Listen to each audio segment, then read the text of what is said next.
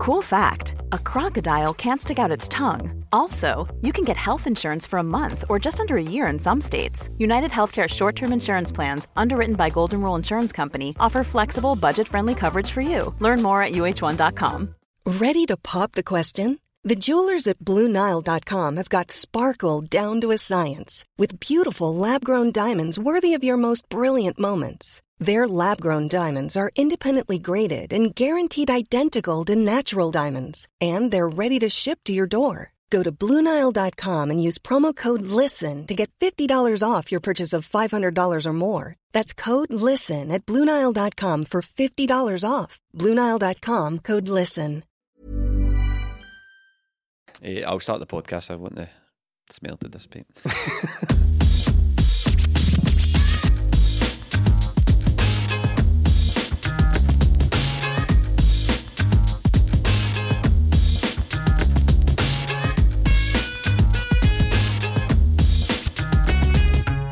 Flagship podcast number 327 from the 20 Minute Times. I'm your host Jamie, and I'm joined by Stephen. What's happening? And Melly. Yes. And it's Christmas time, mistletoe and wine, and we're still recording podcasts all of the time.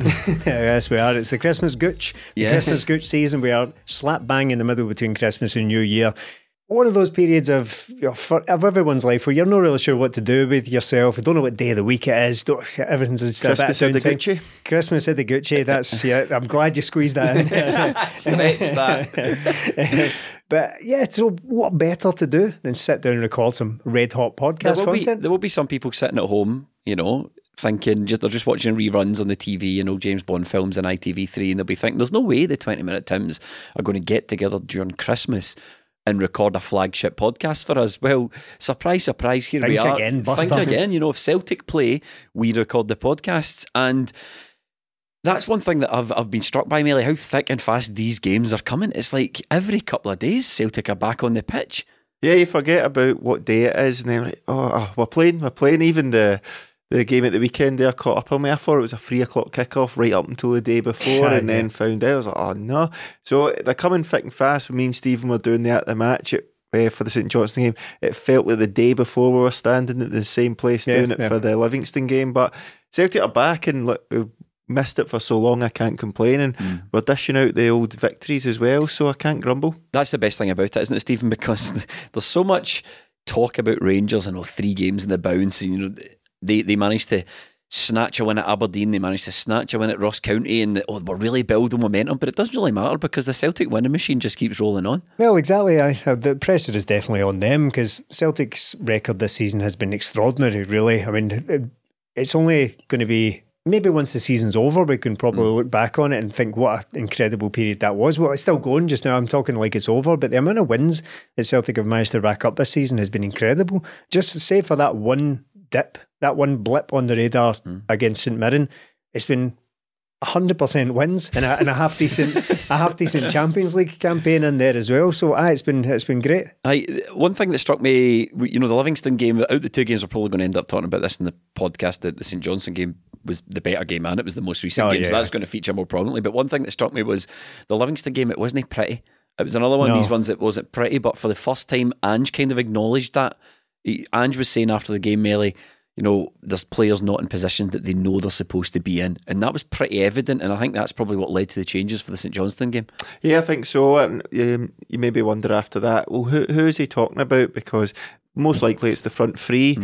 Kyogo, you can maybe go, but he did get a goal in there. But when the St Johnstone lineup comes out and the 2 wide players are dropped to the bench, you go, it must have been those 2. And look, it's fair enough. Celtic, while the game wasn't great, they did create enough chances in the first half to put that game well out of sight. The amount of balls that were flashed across the box, so you expect somebody, Abada or Jota, just to be coming in to tap in, which they've done in the past. And it kind of felt like Ange was like, you know what, maybe that was a bit lazy from them, or they weren't up to his standards. And if you're not up to his standards, you don't play, and that's what happened in the next game. And when you've seen in the next game, the goals Celtic got are Celtic goals that we've scored all the time under Ange, so he got what he wanted. You guys predicted it on the At The Match podcast or Patreon when Anthony Ralston went off injured in the Livingston game. You thought, maybe we might see Rio Hatate play right back there. It's a position that he's not unfamiliar with.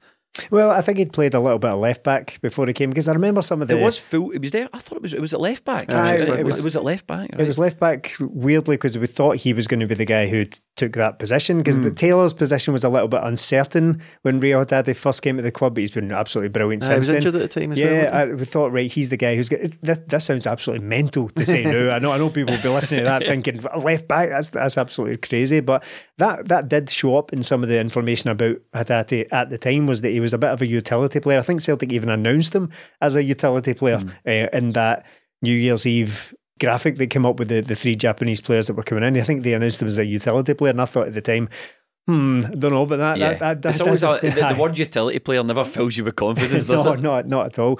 But I never thought for a single second we'd ever, once he came in and started playing in midfield, it became apparent that it's ridiculous to think of him at left back. But when Ralston went off injured, there was a moment where Hatate went over to kind of speak to the coaching staff. He went over for a drink, and I thought, are they going to do this here? Come on. I quite like the sound of that, because I remember it was so brief. I think it might even have been for one maximum of 2 games, but I remember Stuart Armstrong played a little bit as a kind of attacking right back, a wee bit under Brendan Rodgers, and I remember being quite impressed at the time. But Hatate, to come in the next game and play like that, man of the match performance, 2 goals from right back, from a guy who's been playing absolutely brilliantly all season, what a performance it was. He's a brilliant footballer, and when you see these guys, the way Celtic play in their sort of inverted fullbacks, you can see, right, okay, maybe he can fill in there. Look, he more than filled in there. He was absolutely exceptional. A wee bit of a slow start, a couple of loose passes, but the more the game went on, the more he was picking up space. And because he plays further forward, usually he maybe doesn't get as much space because teams sit in. Having him back there, just being able to dictate from that beside Callum McGregor and Greg Taylor, and then having space to run into when I think it was Moy out in that side, wasn't it? And James Forrest. So he was making these runs, and look, he's seen it with the goals as well. Moy lays him off for the first one. The second one, he's in there, and it's that he could have had a hat-trick from right back. He's an exceptional player. He's brilliant to watch, and because he goes there, it means Aaron Moy comes in. So you're looking at Celtic going, look, we're very strong all over the pitch. Even when 2 players don't play well, we bring in our 2 players, and Forrest Maeda done well, but Hatate just stood out. He was absolutely exceptional, and it leaves you in a wee bit of a good conundrum, because while Moy played well in there, do you keep Hatate there, or do you get more from him in midfield? Good options to have, but these next two games coming up will be pivotal in how Celtic do this season. I know Hatate was good, but there is no denying that we've got...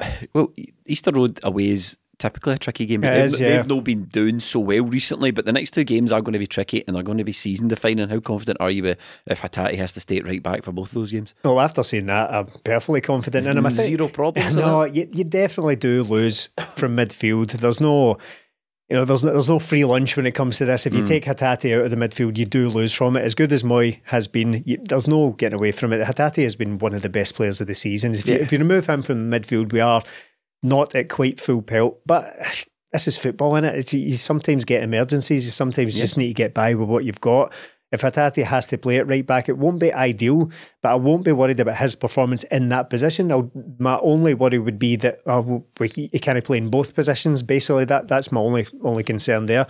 He's been absolutely excellent, and yeah, it might be just one of those ones. It may have just been a perfect storm. St Johnstone didn't offer him too much defensively. He was allowed a lot of space, as Melly has already said. He found a lot of space there. But to get forward and score a couple of goals from that position, just excellent. No, I'll have absolutely no worries. But you're right to point out that Easter Road is difficult, isn't it? Because Celtic have got a pretty ropey record there in very recent years. I think we've won... Of the last 9, we've only won 4 or something like that. There's a lot of draws in there as well. I don't think we've really lost in a long time, but it is one of those tricky fixtures that rears its head every so often. I do still have my worries defensively, because Hibs and Rangers are going to be the 2 tougher tests he'll get if he does play it right back. I think Ralston will be back, and even if it gets down to the game at Ibrox, Juranovic will be back, and Alistair Johnston can play as well. Yeah, so right. 4 good right backs at the club, lads. So all good. Just before we move on from this as well, I think the Livingston game maybe shaped Hatate moving back there. I mean, Stephen spoke after, thought he was going to do it, but Bernabe came on and Greg Taylor went to right back, and it just didn't work. Not that Taylor was bad there, but I thought it just upset the balance of the team, and you thought it shows how well Juranovic done last season playing over there, because it didn't affect us too much, but having Taylor over there, he was always going inside and it just didn't work out, and you thought, right, we kind of need a right footer there, so we need to do something a wee bit different. And you're looking at it as well, that the B team, there was no talk of any right back from there being brought up, so Hatate probably made sense and it worked out well. We seem to be quite well covered for injuries all over the pitch, you know. But right back, as you said, we've got plenty of options there now. That you just add Hatate to the list as well. But in that moment you're talking about, when Bernabei came on, I was left thinking, if we get an injury to Taylor, then the step down to Bernabei, I think Bernabei's got a bit of work to do, Stephen, doesn't he, before he even approaches first team starter status? Oh, definitely. It's still a little bit rough around the edges. I think he started really quite poorly against Livingston, and I appreciate that some players are going to take a few minutes to get going, but do you know what? You're at Celtic though. We kind of need subs to come on and make a difference. It is unfortunate that we're in this position because we've got two right backs, the two main right backs missing at the same time. You can't really plan for that. You can't have just an infinite supply of right backs. Yeah, as Melly said, you would ideally have like somebody to step in from the B team, but it might just be the case that nobody's quite ready for that yet. So we do need people to come in and contribute, you know, when we need them. Bernabei, I don't quite know about him yet. I don't want to be too harsh on him. I think he started off £4.5 million. Well, there is that. Yeah. That's not his fault, right enough, but that's not his fault, but it's an indication of where they think his value is. It comes with certain expectations. You're absolutely right. He started off really quite badly, grew into it a wee bit, started contributing a wee bit in an attacking sense, but his passing was absolutely shocking to begin with. It's not the first time either with that passing. It's been pretty poor in other games we've been speaking about. And you're right to say, Melly, that it just completely upset the balance of the thing, because there are maybe other examples of it. I wouldn't like to go in goals, for example, right? But moving your fullback across to the other side, there's nothing quite as awkward as that on the football pitch, is there? Because wingers can switch all the time because their objectives can be slightly different. You could be a guy who tries, like Forrest, who tries to get to the byline and put crosses in, or you go to the other side and you could be Jota, whose main thing is coming inside and either shooting or linking up with attack. But when you do that with fullbacks, it all just feels a little bit awkward. The whole game changes, doesn't it? Off kilter, yeah. Yeah, I just think it's a bit difficult right now because we're coming in off this break. The team's not changed too much. The defence has been pretty much the same, the midfield free, and it's only been through necessity we've changed it, which means guys like Bernabei, Giakoumakis, maybe even Turnbull and all these guys, they're maybe weeks behind now, and see when they come on, like the Livingston game there, all the subs we made, like Turnbull, Giakoumakis, Bernabei, like I mentioned, they all looked terrible, looked well off it when they came on, and effectively made Celtic worse off because you're looking for guys to come on and inject a bit, because the first half was decent enough, letting in that goal right before half time, but in the second half you need a wee injection of something, some players to come on. All the subs made them look worse, and again at the weekend Giakoumakis came on and his first touch, every time he was chasing the player after that to win it back. You're kind of looking at him a wee bit, aren't you? All these stories that are swirling about. I know we had a big debate on the podcast recently.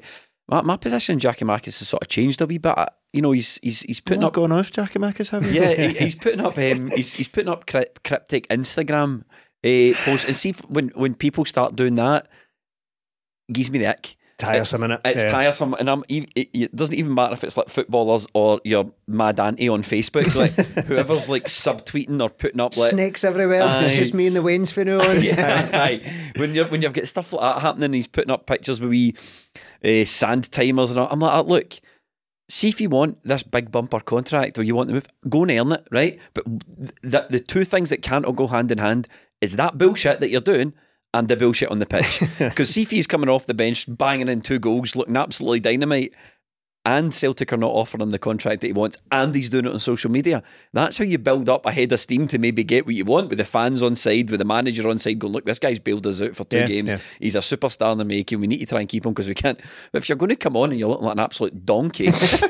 If you're looking like a fucking cart horse and you're moaning on social media and you're wanting more money, something needs to give. All 3 of those kind of go hand in hand if you want to get the fans on side, and that's kind of how I feel about him. I'm watching him in the last couple of games, I'm going, mate, you've been shite and you're moaning. Like, you need to really improve your performance if you want to go and earn that. And to a lesser extent, completely different situation, but Jota's been shite since he's come back as well, I think. He was poor against Livingston. Aye. But Giakoumakis in particular, with all this stuff and all these stories that are swirling, I'm just like, it's getting a wee bit tiresome, to be honest with the guy. All this can change if he scores the winner at Easter Road or at Ibrox. You're like, fair enough, mate. But the point I'm making is, or what I was alluding to there was, I think all this off the pitch stuff, he's concentrating more on that now. Like his head, which footballer was it that tweeted #heads gone? Oh yeah, when he was in some sort of contract negotiation. I think this is a prime example of he's focusing on the wrong things now. See, when he was scoring goals and doing well, he was focusing on his on-pitch stuff. Now this off-pitch stuff is starting to creep into whatever he's concentrating on, and his performances have suffered. I think he just needs to forget about all that and get on with the job in hand. Yeah, I'm in agreement with you, mate, because I think look, you can maybe say, oh look, we're just guessing things, or we're trying to make things up or try to pull things everywhere. But fact is, Celtic have came back, played a good number of games now, and he's not started one. Yeah. Whereas we've had rotation in other places where we are strong. Giakoumakis has been a sub, and to add to that as well, with his performance when he's come on, like the weekend, the first touch, like, come on, mate. But then you look at the guy who's ahead of him, Kyogo. We were speaking, he's missing a lot of chances. He's banging in the goals. And even the Livy one, the OG, he was right behind the guy ready to tap it in as well. So Celtic are scoring a lot of these goals where Kyogo's getting in at that near post and putting them in. He's doing his job. Giakoumakis is trying to win a place, and it's just not quite working for him. There was a debate not so long ago, Stephen, like bubbling under, and some people have decided, as you get debates on every point imaginable on the internet now, right? But there was a debate about, who starts these games, Kyogo or Giakoumakis, and I firmly believe there was a genuine debate between the two of them, because they were both capable of scoring the goals, they're both capable of getting the goals he needed, and sometimes I thought the chances we were creating were maybe more suited to Giakoumakis than Kyogo.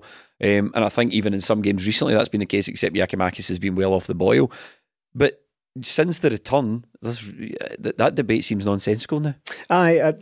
For me, I think I've grown a little bit weary of it. I said this in the At The Match podcast as well, but how I've grown a little bit tired of this debate, because it seems to be that, as with a lot of these things, a lot of football discourse, it's either one or the other. It's black and white. You can't really, there's no grey area. We can't just appreciate both things. It has to be the Messi versus Ronaldo. You can't like both. If you like both, you're daft. You have to absolutely sort of double down, entrenched views. It has to be one or the other, right? This is on a much smaller scale, of course. I mean, as a Kyogo fan, I like Giakoumakis. Yeah. Respect. As a Giakoumakis fan, I like like that part. Yes, exactly. And respect to you for doing that. Thank you. Thanks for seeing football pales into insignificance at a time like this. I've grown a little bit tired of it, because it seems to have just become, it devolves into this guy's pish, I want my guy to play. Yeah. And you see quite a lot of it online, to the point where everyone's just like, well, you need to play Giakoumakis because he's the big guy, he scores goals. Kyogo misses chances and Giakoumakis doesn't. That's not the truth at all. They both miss chances. That's why they've both ended up at Celtic at 28 years old, respectively. But for these specific examples, I can't see the logic in playing Giakoumakis from the start in these games, because, not to be arrogant about it, but this is Celtic, right? We're Celtic, and we are looking at games. How can we play best into the strengths against the strengths of the opposition? Right, Livingston are defensive. They pack the box. Are you surprised they were defensive after his part? Well, yeah, the 4-3-3 we're going to get at Celtic stuff. Yeah, I bet we really bought that hook, line and sinker, didn't we? How did that work out, Davey? But we are looking at these games and thinking, they've got big defenders, so how do we combat that? We stick a big guy in there, we can put crosses into him, and they can just head them all away. I don't get it. I don't understand the point of this at all. For me, it's firmly the opposite of that. We saw some examples of this earlier this season, where they went to Ibrox and got a draw because they just let Rangers put dozens and dozens of crosses into the box, headed them all away, and managed to grind it out. Kyogo has scored in both recent games against Livingston. Giakoumakis has never scored against Livingston. In fact, all he's ever done against them is miss that penalty in one of his first appearances. Of course, so he did that a year apart, didn't he? That's right. So he's missed 2 penalties against Livingston. Again, I'm only kind of mostly joking about this. I don't mean for it to come across as a go at big GG. But to me, Kyogo is he's the perfect tool for that task. How you beat these teams is getting in behind them opening them up somehow in the wide areas and putting crosses. Really got this management stuff nailed, don't you? Yeah. Open them up somehow and score a goal. Well, dangerous.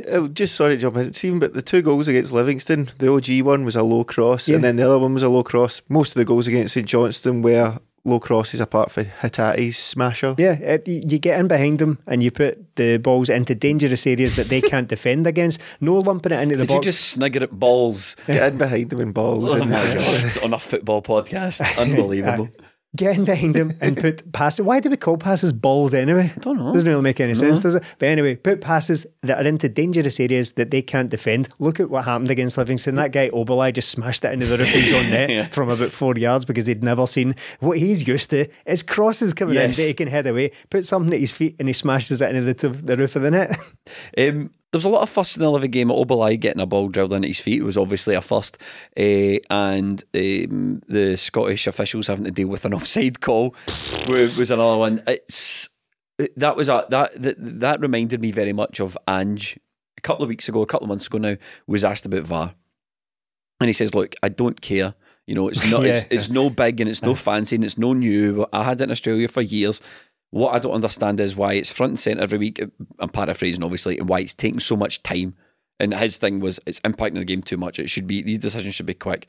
That was a fortnight to decide whether or not somebody was offside. And we made a joke on this podcast when VAR was first coming in about how they'll all be scrambling. Oh, have you got the rule book over there? And Googling things and all that. And I strongly suspect that's what was happening for that Abada/offside decision, Melly. I think that happened, and the people involved that are there to make the decisions quickly simply did not know the rules. They had to go look it up somewhere. They had to debate it amongst themselves. They had to figure out what the actual rule was because they didn't know.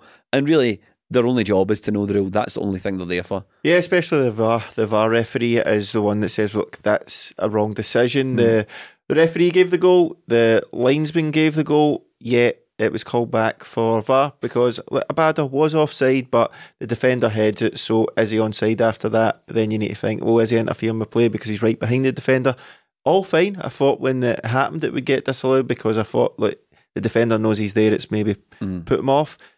I have never in all my time watching football, I think they said, I can't remember who said it, but they said, right, so the linesman didn't give it. That's fine. Mm-hmm. The referee didn't give it. The VAR official says, I think that's offside. That's not how it works. You say that is offside, and then the referee goes, okay. For a referee to have to go over the video to look at an offside, it's never been done before. Why are we the first at this? This is incredible. Offside is offside, so he's either offside and interfering with play or he's not. Why is a referee having to go over and overrule his linesman and overrule a VAR guy about a decision that shouldn't be considered in VAR? Because if VAR says he's offside or he isn't, yet this referee has to run over, and we're talking minutes and minutes here. It felt like 7 minutes. Aye, something like that. The offside is in no way subjective at all. There's nothing subjective about offside. As long as the rule is applied, you're either offside or you're not. That is literally black and white. That is the lines on the pitch. If someone is in an offside position when X happens, then is offside. This one's a wee bit different because is he interfering with play or not? But then you should decide that based on what the interpretation of the rule is. You shouldn't be watching replay after replay. You can judge that from a still. But you wouldn't even have to see a replay. It's nothing to do with the ref after that. You just judge where Abada's position is and whether he's interfering with play when that ball is played, and then you make a decision there. See, this VAR thing. Are we now the only league in the world who still talk about VAR on a weekly basis? Probably. And is it partly because it's new, and is it partly because we like to talk about it, we don't like to talk about it, but we choose to talk about it? But, when you're watching English football and then the World Cup and all that, VAR now is just sort of integrated into the game. People moan about it, the delay, you need to check the goal and blah, blah, blah. But what I don't see in other, like when I'm watching Sky Sports and I'm watching English football, what I don't see is they've made a cock up with VAR here. You never hear that discussion anywhere else about how, even with VAR, they've made an arse of it, or why is it taking so long? These are things that seem exclusive to Scottish football. As our part-timers are getting paid, £800 a game, plus expenses to bumble about and figure out the rules as they go along. Meanwhile, we're the ones who are paying the price for it. We're the ones sitting in the stand wondering what's going on, not really knowing, or you're sitting at home at TV twiddling your... It's really, really... The whole point of it was... to seamlessly integrate into the game, and that just simply hasn't happened. It's genuinely painful at this point now at the game, the length of time things are taking. And there was one in the St Johnstone game where an incident had happened. It was a David Turnbull sending off, right? So he runs in, steams in and boots the keeper straight in the head, right? And that took a wee while to work out what had happened, and eventually he was red carded. But I think Kevin Clancy forgot that he had any kind of job to do there, because the entire time the keeper was being treated for his head knock, which is fine, right? That if there's a head knock, head or into the chest, whatever. If they're treating it as a head knock at the time, that takes time, right? So that's fine. We deal with that. That's something that should be allowed. If a player has been potentially seriously injured, we'll deal with the length of time that takes. However, could you not, during this lengthy period of time, could you not have checked the VAR then, instead of standing about, hanging about over the downed player, making small talk with the physios and all that, and then you remember you have to go and check VAR to see what the incident was in the first place? That was an extraordinary length of time again as well. So it's, I genuinely don't know what the answer is here in speeding this stuff up. I just don't think it's ever going to happen. I mean, No. You're right. I mean, what was the Matthews, I think, was a keeper that get hit in the head. Right. You're lying in the ground and your brains are pouring out through the crack in a crack in your skull that big old clumsy David Turnbull's giving you, and you've got Kevin Clancy standing there going, are you okay? Kevin, please fuck off, Kevin, you're making it worse. Cara shock as well. Not even the worst VAR decision of that match. Not even the worst decision referee-wise, because Real Hatate's second goal is nowhere near offside. And when you seen it when we were watching it at the game, it didn't look offside. Then when you see a replay for 10 seconds, you can see he's not offside. 3 minutes, over 3 minutes it took them to come to the conclusion it was not offside. What are they doing? What are they watching? Well, are we in a situation now where if Celtic score, right, okay, no, take the conspiracy out of it, Jamie. Are we in a situation now where if you're a linesman and a team score a goal, right, and it's not contentious offside, but it's like you throw your flag up anyway because it's going to get checked? So are we in a situation where an unconfident linesman or a linesman who's not very good at his job will just be throwing flags up at anything because he knows it's going to get VAR checked anyway? So I'm doing my bit. I'm flagging everything. There's never going to be an offside goal in my watch because I'm fucking up there every time a ball goes in the back of the net. It's because it's going to get checked anyway. But it's going to get checked if he doesn't put it up. So but I think the logic would be if you flag and it's not an offside, right? Nobody ever cares, because it gets checked and the goal counts. But if you flag and you catch an offside, well, good job, you've done a good job there. You caught an offside, well done. That was close. How did you get that? I didn't get it. I just guessed. I'm just throwing my flag up every opportunity because I don't know what the linesman saw there. No, it wasn't even close. No, so I'm just curious. No, and again, it needs to be explained. But and I know people say, "What are Celtic doing this?" I've no doubt Celtic behind the scenes are going and asking these questions. Especially with Law back in the scene, he runs the SFA. He's opening that big drawer and he's going, and he's blowing the dust off that dossier. Remember the Doogie dossier? And he's just faxed the front cover over SFA Tibbles just to let them know he still got it. But it was a shocker of a decision. It was a great goal from Celtic, and I can understand if VAR looks at it and then you go, but it wasn't even close, and the linesman's right up there. We've always maintained that linesmen guess most of the time. They guess, but the one job is to look along the line, and when you see the still of it, he could fit another player in between the guy and Hatate. It's not even close. Lovely finish from Hatate. And Stephen, why did they score 2 goals? Because he was wearing Mizuno boots. Absolute teasers. You can still find them. Yeah, you don't see them. Hold on. Did we strike up a sponsorship with Mizuno that I've not been told about recently? No, because he was playing right back when he came over to take a throw in, I said to Stephen, is he wearing Mizuno boots? You don't see them much these days. And he was like, yes, actually. Nice to see them. Yeah, other boot brands are available unless Mizuno wants to drop some of that cash into 20 minute Tim's Tibbles. A great story. Well worth saying. It's just nice to see them. And you can still find them, as I say. Stephen, what's your favourite brand of football boot? Sondico. Do you like those ones? I like a pair of Lottos. The thing is, right, see if the linesman gives that as offside mistakenly, or even just as if they've just guessed and given it offside. I don't care about that, right? I don't really care about that because offside is hard to do anyway. Players are faster than they've ever been, right? The game's at 100 mile an hour. the ball is played, and you have to be watching when the ball is played and the line at the same time, right? I don't care if they get that wrong, but VAR should be able to clear that up in literally seconds. Yep. Literally seconds. Are we, this is what I suppose my point is now, are we blowing it out of proportion by even discussing it? Should we? Well. But I mean, part of me feels like no, because I used to enjoy the game of football without VAR. You brought this thing to the table, and it's just a dog's dinner. So don't blame me if we're the ones talking about it. Aye, well, we were sitting here with our nice little sort of fine dining little plate, lovely presented and all that, and what the VAR have done is come over and dumped a big bowl of spaghetti right on top of it. No, I think what we were dealing with was shit refs, and the refs have got this idea here, we're going to fix this thing, and then they've brought over a broken computer, and now you're just watching the shit refs try and fix the broken computer. You're like, you've made this problem worse. Aye. They've made football so much better as a result as well. We're thankful. And it's totally cleared up any contentious decisions at all. We've barely even spoken about it. Best decision was bringing it in not even halfway through the season. They decided to bring it halfway through the season and then brought it in earlier, showing that they were never ready for it. What was the first game supposed to be for VAR? It was meant to be it would have been the Rangers Hibs game. Aye, it would have been one of these games here.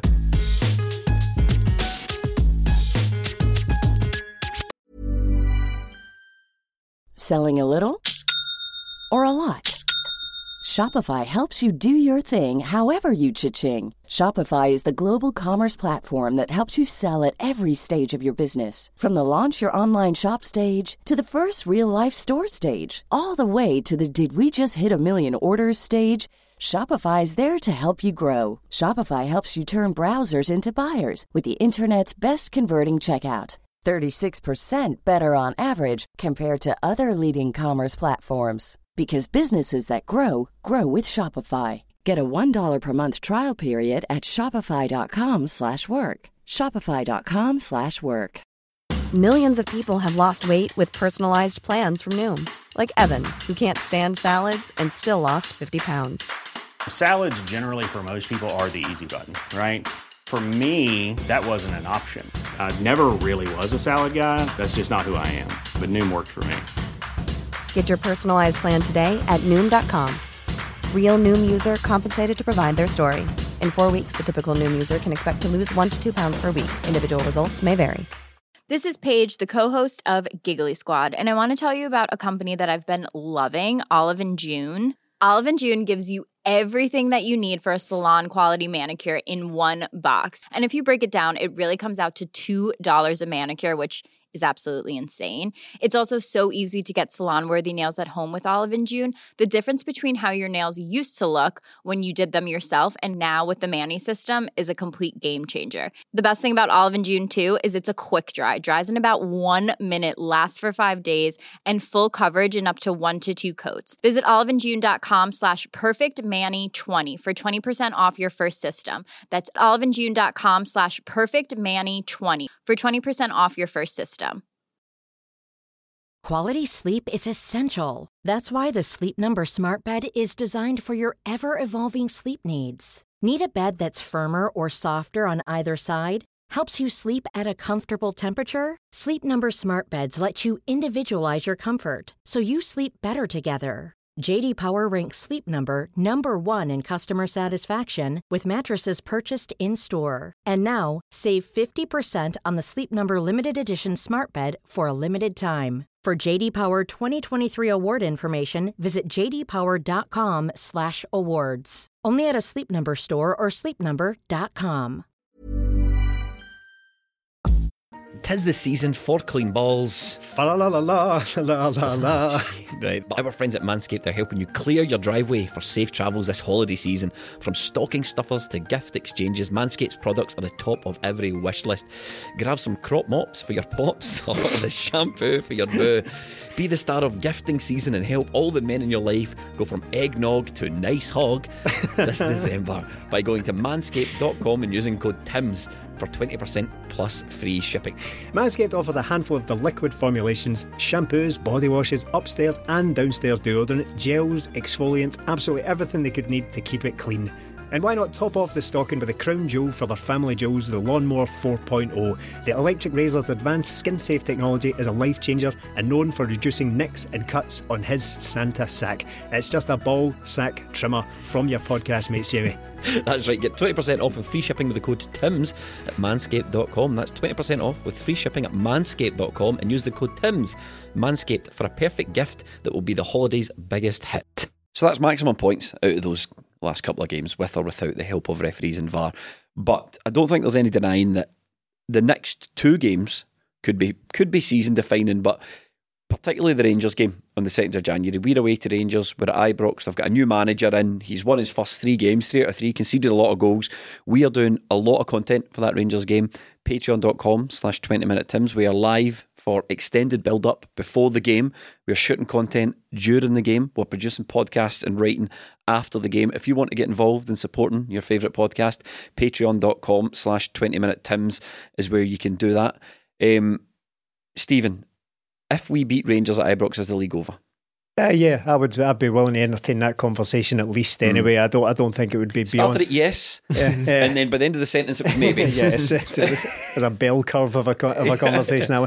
Yeah, I will certainly be open to talking in those terms, because I've already said that. I think I said, when we were looking pretty unstoppable, Rangers were looking a bit shaky, had to sack the manager and all that. I said, look, if we beat them in January 2nd, I will be willing to entertain the conversation that the league is over in January, which is kind of insane when you think about it. But that's testament to, as much as we're sitting here moaning about VAR and daft decisions and all that, Celtic have been in incredible form this season. I don't want that to be kind of forced into the background, a kind of background story in this when we're moaning about decisions, because it is important to acknowledge how good Celtic have been in all amongst all this nonsense. As fun as it is to talk about VAR every single week, it is important to talk about how good Celtic have been.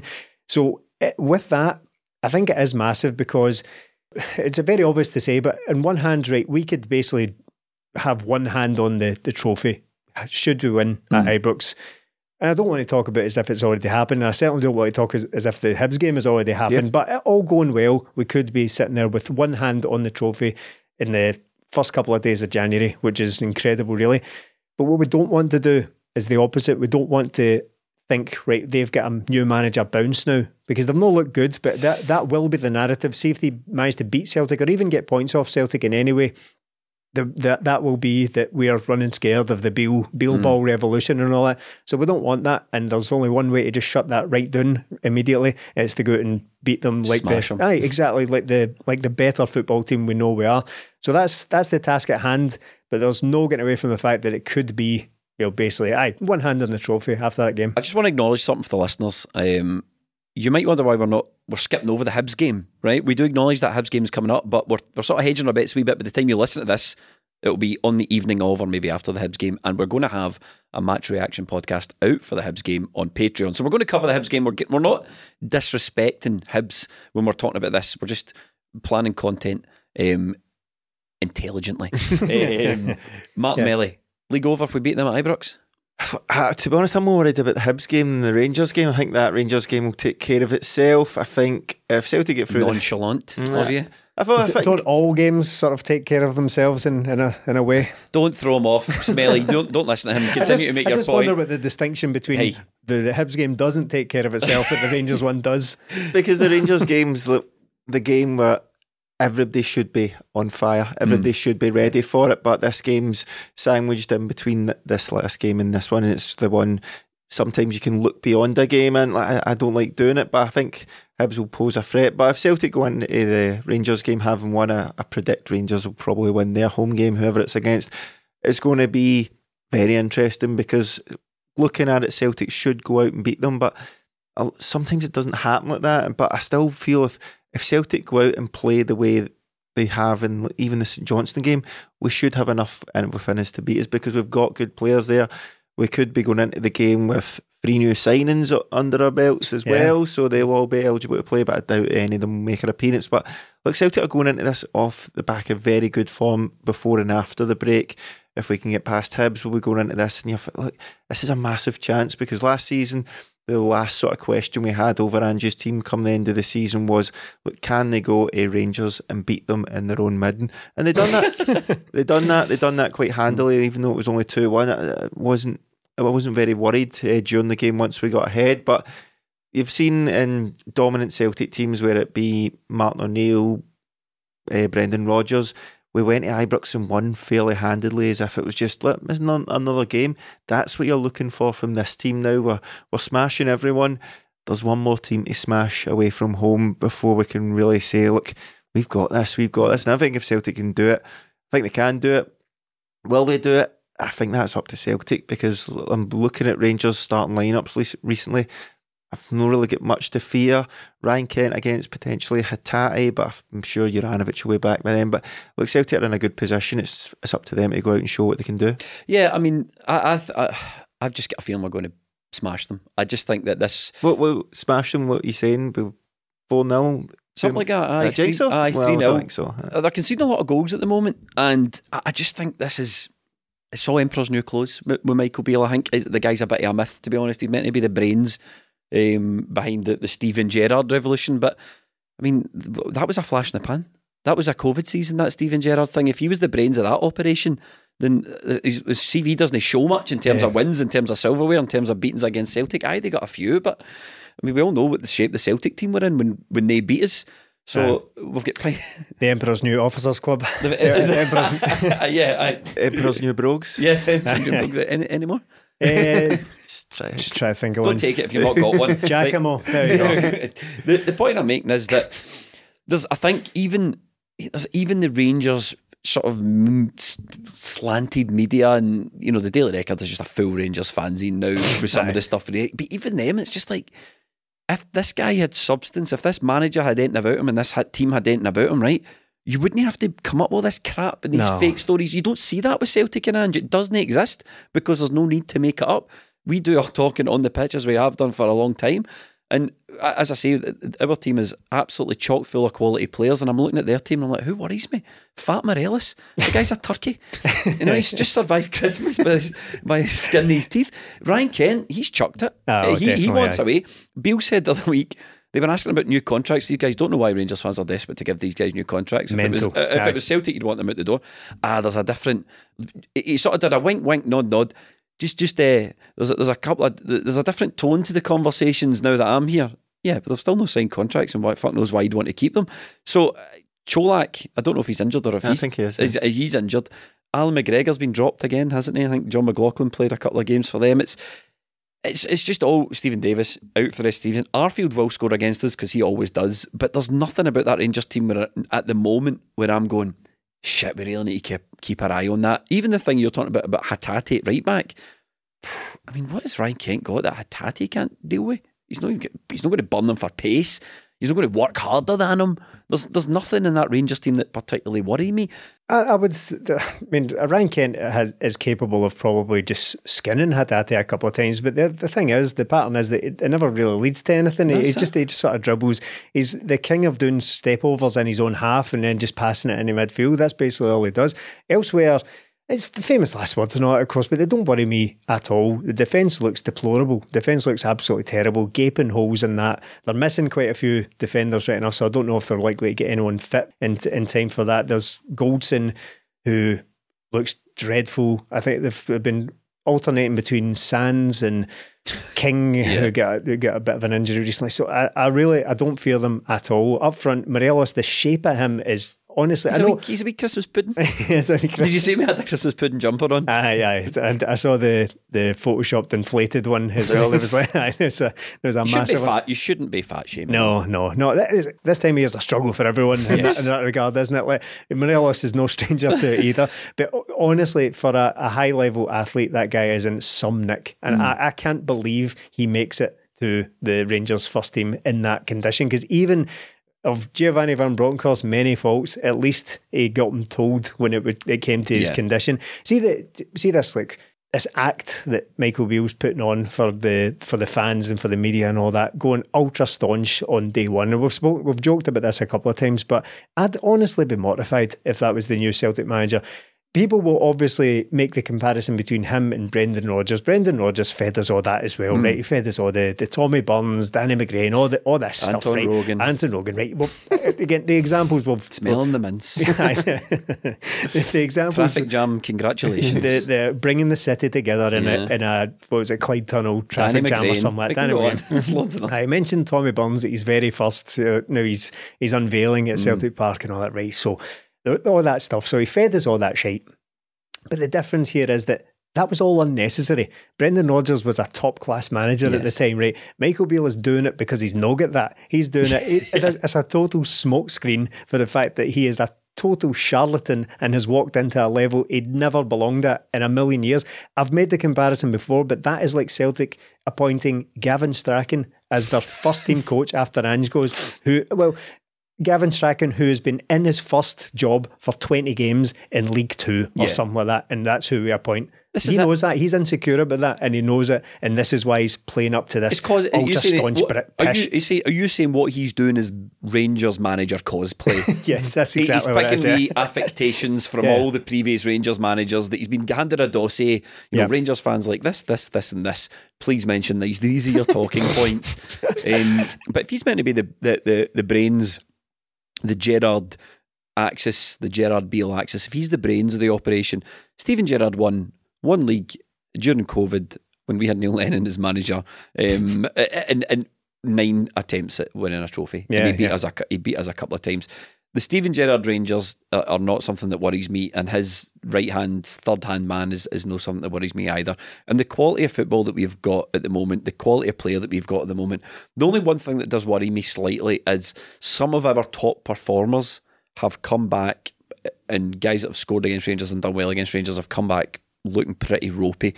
So we've already discussed Giakoumakis. He's looked pretty ropey on the return. Well, he's never scored against Rangers, but he has been effective against them. That's what I said. I scored and done well. No, I wasn't correcting you. I'm just saying. Good, because I was right. Because there was nothing to correct, Stephen. I'm supporting that point, yes. Well, thanks for your support. Jota.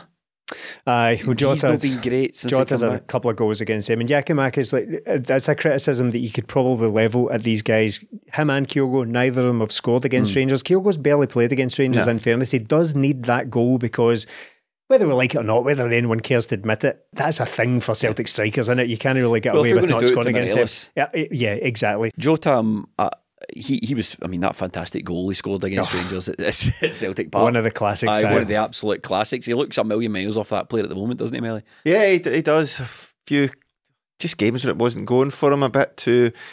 Some of the game time against Livingston, they're 2-1 up and he's doing the flicks and tricks and that. Right, come on, mate, they're brilliant to watch, but there's a time and place. We were giving the ball away needlessly, and it's just those wee things. But I think when it comes down to it, I'll ask you the question, because we've had Jota and Abada with the 2 stars in the last game. Kyogo went off injured in the first minute, didn't he? And Giakoumakis came on. As you said, Kyogo's not had a full 90 minutes to get on a full start against them, where he's got to go right at them, has he? So up front, I think the first game he played out left weirdly. But I think if we're looking at what's the front three, because after the weekend, James Forrest, I think, done okay. I thought Maeda was really good against St Johnstone. Looking at players who have been there and done it, who's doing it now? Who's your front three against Rangers? Let me add a level of complication to that. So it's Maeda for me. Yeah, probably Maeda, Kyogo. But does whoever is else making up that front three, does it matter who's playing right back? Because if you've got an actual right back in there, does that influence who you're putting on the right side of the attack? Potentially. I think Juranovic will be back for then, and Johnston could come in. I think Ralston will probably even be there. I think right back will be fine. Even then, I think you're right. I think I would go Maeda, Jota and Kyogo. That would be my first choice. Because I think that's flexible enough that, look, their thing would be get the ball out to their fullbacks and launch balls in, wouldn't it? So if we can have Maeda and Jota really press them, they've done that brilliant last season. I think I just want to see Kyogo go up against that defence from the start, because I think he could get a lot of joy. I think there's a high probability that we might be very surprised when that lineup is announced, because of the number of wing options we've got, and they all bring something different to the table. And despite the fact that some of the names we've already mentioned aren't maybe in the greatest of form, fact is, they could turn up on the day. Abada terrifies them. Exactly. Yeah. I mean, if Barisic was playing, you would put Abada in all day, man. Did you see his direct? You see the article where he said he was exhausted from World Cup? Oh, was he? Some guy tweeted, Salt Bay spent more time in the pitch than Barisic did. Well, I don't know how likely it is he'll play, but if Juranovic is back, then you would suggest Barisic would be back as well in contention, because I think they've got a younger player playing who's a natural right back playing at left back for them just now. I can't remember the name, but it's good that, innit? I think I got away with it though. Don't pay attention to them. But I think if Barisic had any chance of playing, Abada's one of the first names in the team sheet, because you're going to get the better of him. You're going to get the better of him.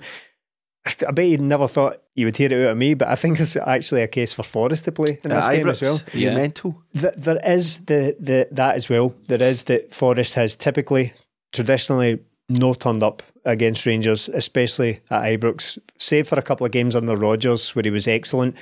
But he looks really confident just now. Yeah, he looks like, I think he said himself during the week there that the gaffer has given him a new lease of life. He seems to be just growing in confidence in his team. Do you think it's because his instructions are so clear? Could be. Get to the byline and cut it across. And any winger could basically do that. Well, what you quite often find with certain players is that sort of novel stimulus, I suppose that you would call it. But I think having your instructions pared back a little bit, clarified, made ultra simple, is often when you can get the most effect out of a player like that, because everybody knows what James Forrest is capable of. I bought his book for Christmas. Have you finished it yet? This is why I like so. Have you finished it? Skimmed through it. Have you even started it genuinely? No, I have not. Ungrateful. It's on the pile. I don't see it taking long to get through. If I'm totally honest, as I say, there's about 12 words per page. so I'll fly through that. I'll get that done in time for the weekend. But do you know what? I don't think I would. I think the conclusion I would probably arrive at is not to play Forrest, but it was, for some reason, it just did pop into my head there that I think you could see him. The last, I'd even put Haksabanovic ahead. There's another one, yeah. Haksabanovic has just got a bit unlucky that he was injured for that first game, and he's not been able to start the last two, but I would have no qualms about throwing him in at Ibrox. Part of me worries about Haksabanovic a wee bit, insofar as he's too good to be second or third choice, and I think that's a guy that probably needs or wants to be playing every week, and it'll be interesting to see what happens, particularly next season, because you'd expect James Forrest to be playing even less next season than he's playing this season. Moving into midfield though, does Aaron Moy play? Because he's been really good on the run up to the World Cup, and since coming back he's been really good. The St Johnstone game was just a pleasure to watch him play. It was utterly tremendous, just the way players are coming towards him and he'll just flick it round, or this typical Celtic goal these days seems to be Ralston done it and Moy done it, where you pass it through the centre back and the right back, the right winger crosses it in and Kyogo taps it in. Celtic have done that so often recently. Aaron Moy was a pleasure to watch, but I'm kind of torn, because I think in these games you need somebody who will keep hold of the ball, but at the same time I think that'd be better bringing on. You need guys with energy in there, and McGregor, O'Reilly and Hatate been there and done it at Rangers. I still think Hatate could do a wee bit more at Ibrox, but it's nitpicking a wee bit. I think Aaron Moy would be a great player to bring on at some point for Celtic, but he's been tremendous. Do you think it's getting set up nicely for Matt O'Reilly's first goal? He's not scored all season. I know he missed a big chance against St Johnstone, and it really seemed to knock his confidence for a lot of the first half. He didn't play particularly well. That said though, I think if Juranovic is back, and we expect him to be back, I don't think there's any chance we see any surprises in midfield at all. I think it's going to be the McGregor, Hatate, O'Reilly thing. I'd be very surprised. One last hurrah before he heads off back to Russia. Prince. Yeah, that's an odd one, isn't it? Pointless, wasn't it, really? Yeah. If anyone isn't aware of what we're talking about, there have been reports in Russia that he's going to have his loan cut short. He hasn't been in the last couple of squads. He's not even making the bench anymore, because we're linked with another player from the J-League. I did take a note of it on my phone, but the autocorrect has changed his name to Instagram. I've forgotten what his actual name was. It's Tomoki Iwata. Yes. It seems to be a done deal. The usual stuff. It's always very reliable information you get from Japan, because shock horror, they don't have the same type of media we do, where they just make stuff up. If it has been reported in Japanese football media, it tends to be true. Imagine that. Weird, I know. So that seems like it's a goer. that to me would spell the end, definitely. If it wasn't already been reported, it's the end of Abildgaard because he's not featuring. It's also the end of Ideguchi and probably when he's back fit, James McCarthy. So that would seem to me to be tidying up that position. He is a defensive midfielder, an aggressive, tough tackling midfielder, right? So Abildgaard, it spells the end for him. It just didn't happen at all. Nothing whatsoever. In many ways, I suppose you could class that as a success for the loan system that Celtic adopt. They're not going to work out, but it could be worse. We could have gone out and spent 4 or 5 million on this guy, and he's exactly the same player that we find ourselves having to cut short the contract of. So I've not got a big problem with it. It hasn't impacted Celtic in any way. It's not like he's come in and played terribly and cost his goals and cost his games or anything like that. It just hasn't happened at all. He's not even making the squad anymore. So it's just one of those weird ones that came in. We didn't really see the need for a player of that type. It turns out we didn't need a player of that type, so he's gone. Do you think, speaking of players that have not been performing too well since the break, that we have previously relied upon to do well against Rangers? Spoke about Jota, obviously, spoke about Giakoumakis. Joe Hart looked as if he's creaking a wee bit in some of these games, and he pulled off a terrific save in that Ibrox win in particular. That game I thought he did very well. But in these last 2 games, I'm not overly concerned about him, but he is starting to creak a wee bit. That's what you said when we were rewatching the game, Stephen. Aye, I think it's been happening a wee bit this season. Again, sometimes we're misconstrued. Sometimes we pick out players that we have mild concerns over, and it quickly becomes, I can't believe you're criticising Joe Hart. The big man's been amazing for us. Totally agree with that. He has. He's been incredible for Celtic. He's been an absolute breath of fresh air, because Lord knows we needed it after Barkas, right? Well, Lord knows we needed that after that season and after Barkas. The guy has come in and been absolutely brilliant for Celtic. Okay, established. Take that as read. That's what we believe about Joe Hart. That said, he is starting to get a little bit shaky. I don't think he covered himself in glory against St Johnstone for that goal that he just palmed straight back out. It looked, to me, I said this when we were watching it as well, it looked like he was doing a goalkeeping drill, and the point of it was to give it back to the guy who was putting shots into it. He put it straight onto the toe of the guy who was standing right in front of him. Didn't look good at all. And it's not the first this season. He's still very capable, more than capable of coming up with big saves and big moments. Did it loads of times in the Champions League. But that, the very nature of being the Celtic keeper is that we need him to be alive in these moments, and he's just starting to look his age a wee bit, unfortunately. Right, I'm not going to end the podcast on these negatives, right? Right. So as a positive, we're going to talk about how good Callum McGregor's been since he came back from injury, and how influential he could be at Ibrox for us. I think he'll be the most influential player. I think him and Carter Vickers probably I'm looking at going, like you two. I've got a sneaky feeling it'll be a match for Maeda as well, but Callum McGregor has come in. Like, players come in and you sort of get them back in slowly, introduce them slowly. That doesn't happen with Callum McGregor. He comes in against Aberdeen, man of the match performance, winning goal, and since then he's played every minute of every game. The guy doesn't need time to get up to speed. He dictates the speed of the game, so he's an incredible player. It's probably the reason Abildgaard failed at Celtic, because he came in very late and you're up against Callum McGregor. It's why I then wonder if Iwata's good, then is Callum McGregor going to get moved forward? Because Callum McGregor's always going to play. I just look at Callum McGregor and think, right, Ibrox, if he's got the ball, I have no worries. And it's always, like I said before the break, I was a wee bit worried because of the play, but when Callum McGregor's there at Ibrox, I think Celtic will dictate and play the way they play, and he'll dictate the game, he'll dictate the tempo, and if we can get him on the ball, I think Celtic will be fine. I just think we're a much better team, Stephen. I just think player for player, we're a much better team, and I think especially in that midfield, we're much stronger than them. And in particular, they just don't have anyone that comes close to the level of Callum McGregor, and that whole team, they don't have anyone. No, I mean, it's been an enduring image of those derbies in the last couple of seasons, or the last year or so, about Callum McGregor chasing Barisic about calling him a shite and all that.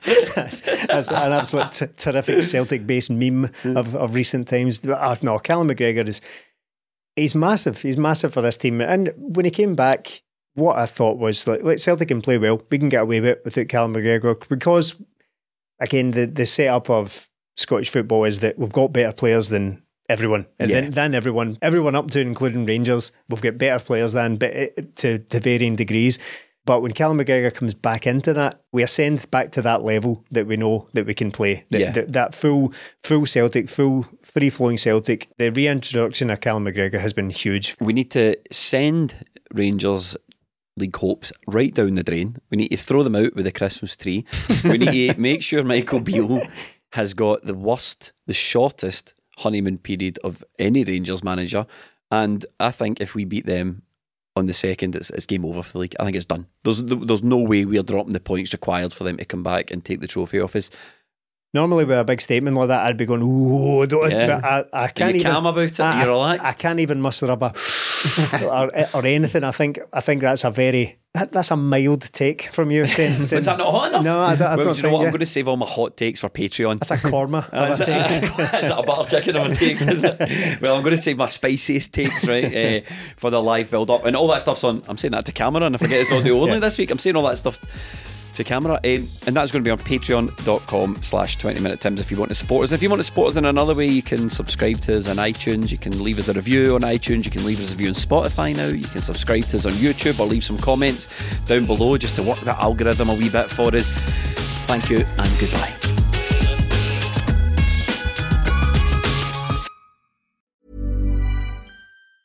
Small details are big surfaces. Tight corners are odd shapes. Flat, rounded, textured, or tall. Whatever your next project, there's a spray paint pattern that's just right. Because Rust-Oleum's new Custom Spray 5-in-1 gives you control with 5 different spray patterns. So you can tackle nooks, crannies, edges, and curves without worrying about drips, runs, uneven coverage, or anything else. Custom Spray 5-in-1. Only from Rust-Oleum. Ever catch yourself eating the same flavorless dinner 3 days in a row? Dreaming of something better? Well, HelloFresh is your guilt-free dream come true, baby. It's me, Keke Palmer. Let's wake up those taste buds with hot, juicy pecan-crusted chicken or garlic butter shrimp scampi. HelloFresh. Stop dreaming of all the delicious possibilities and dig in at HelloFresh.com. Let's get this dinner party started. Why don't more infant formula companies use organic, grass-fed whole milk instead of skim? Why don't more infant formula companies use the latest breast milk science? Why don't more infant formula companies run their own clinical trials? Why don't more infant formula companies use more of the proteins found in breast milk? Why don't more infant formula companies have their own factories instead of outsourcing their manufacturing? We wondered the same thing. So we made ByHeart, a better formula for formula. Learn more at byheart.com.